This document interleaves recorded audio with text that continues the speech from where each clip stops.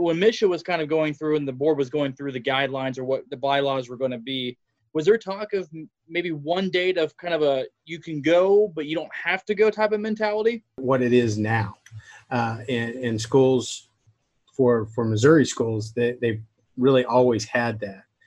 For summertime activities, it's been once your school year has completed or the Tuesday after Memorial Day, whichever happens first. So if a school year has to be extended into June, then they can still start those summer practices and things like that after Memorial Day.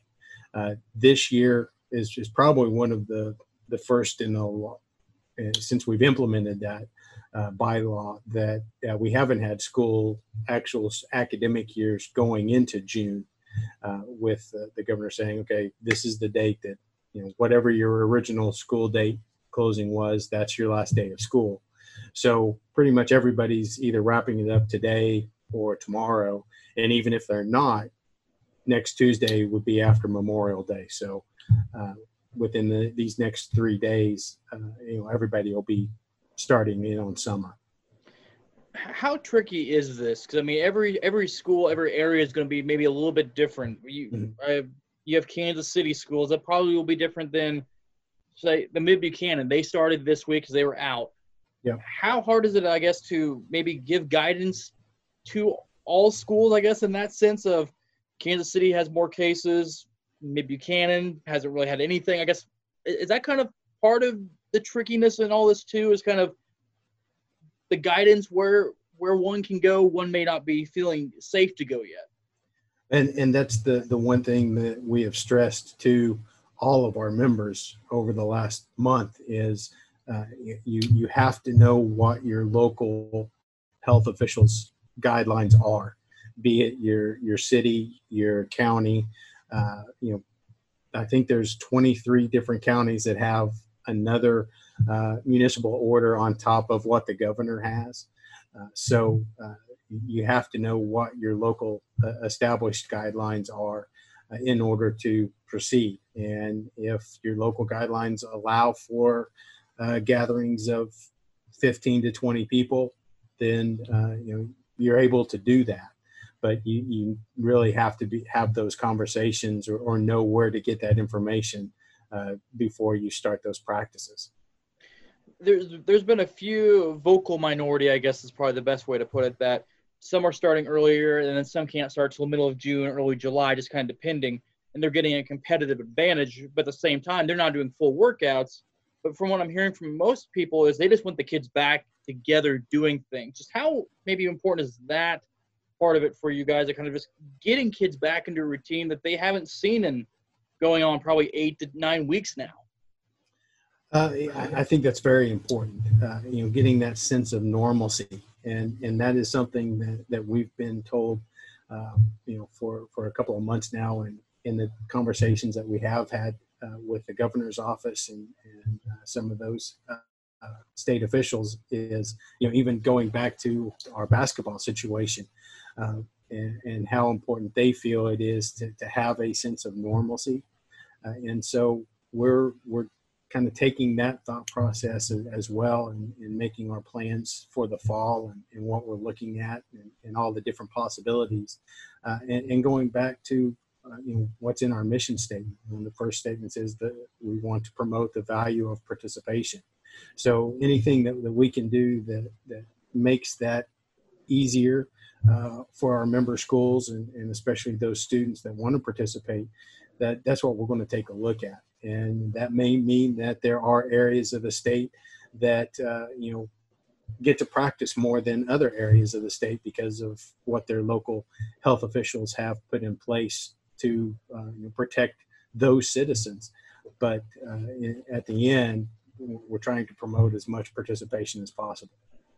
What are the challenges of dealing with a state that's so rural, but yet you have St. Louis, Kansas City, Springfield, kind of the big three, and then you have Columbia and St. Joe. But what is, I guess, maybe challenges of dealing with such a rural but yet city population of a state like this? Well, and that's same thing that the governor's going through as well. we're not able to know what's going on in every one of those areas. We can watch newscasts from St. Louis and Kansas City and Springfield. We can obviously watch newscasts from Columbia and Jefferson City, but we really don't know what's going on in Andrew or Buchanan or Atchison, any of those other counties, Clark County in the Northeast or Knox County. We don't have daily reports from those areas. We're not set up for that. And so we rely on the people that are in those areas to have that information ready, and we provide recommendations and things like that of if you can do it, you know it better than what we do. We have these type of conversations come up a lot, even in the regular season, where we may have a school that has 3 radio stations that follow them during football, and they go to a place where the press box was meant for 2 coaches and a PA guy.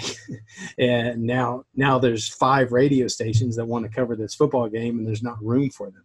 Well, we can't, our office is not really, shouldn't be in the position to tell people you have to have this, and this. The people in those areas know their facilities and have a better pulse of what's going on in their areas than anyone in our office. And so we just try to provide as much information to them as we can and help them make as informed decisions as possible moving forward. And Jason, final question for you. Everybody's kind of getting more excited now that, workout, it's slowly phasing back in. And I'm sure things could change on us in the next couple days, weeks, months for that matter. But at the same time, just looking ahead to fall, just how is conversations, I guess, going kind of on what you guys do expect for the fall? Because, I mean, right now everything's moving forward, but at the same time, there's always, you have to, I guess, be prepared for anything. Well, if that's not what we haven't learned that already, that certainly should be one of the biggest lessons we've taken from this pandemic, is you should always be prepared for everything. But those are the conversations that we have going on. In fact, that was the meeting we had this morning, was to start those discussions and kind of coming up with our checklist of what's the information we need, who do we need to talk to make sure we have all of that information. We've talked with Dr. Williams in the governor's office. We're talking with DESE and trying to get a feel for what the fall is going to look like for schools as they come back in the fall, and what they're going to be allowed or may be allowed to do or not do. And then hopefully next month at our board of directors meeting, then we'll be able to have some as in concrete as possible plans moving forward. But there's also venues that we'll need to talk to if they're allowed to host off-campus entities and things like that. So there's still a lot of information to gather, but that's what we're working on right now, to have 3 or 4 different scenarios in place that moving forward, what happens, we're ready for it. Awesome. Well, thank you, Jason. I appreciate you doing this real quick. Not a problem. Anytime.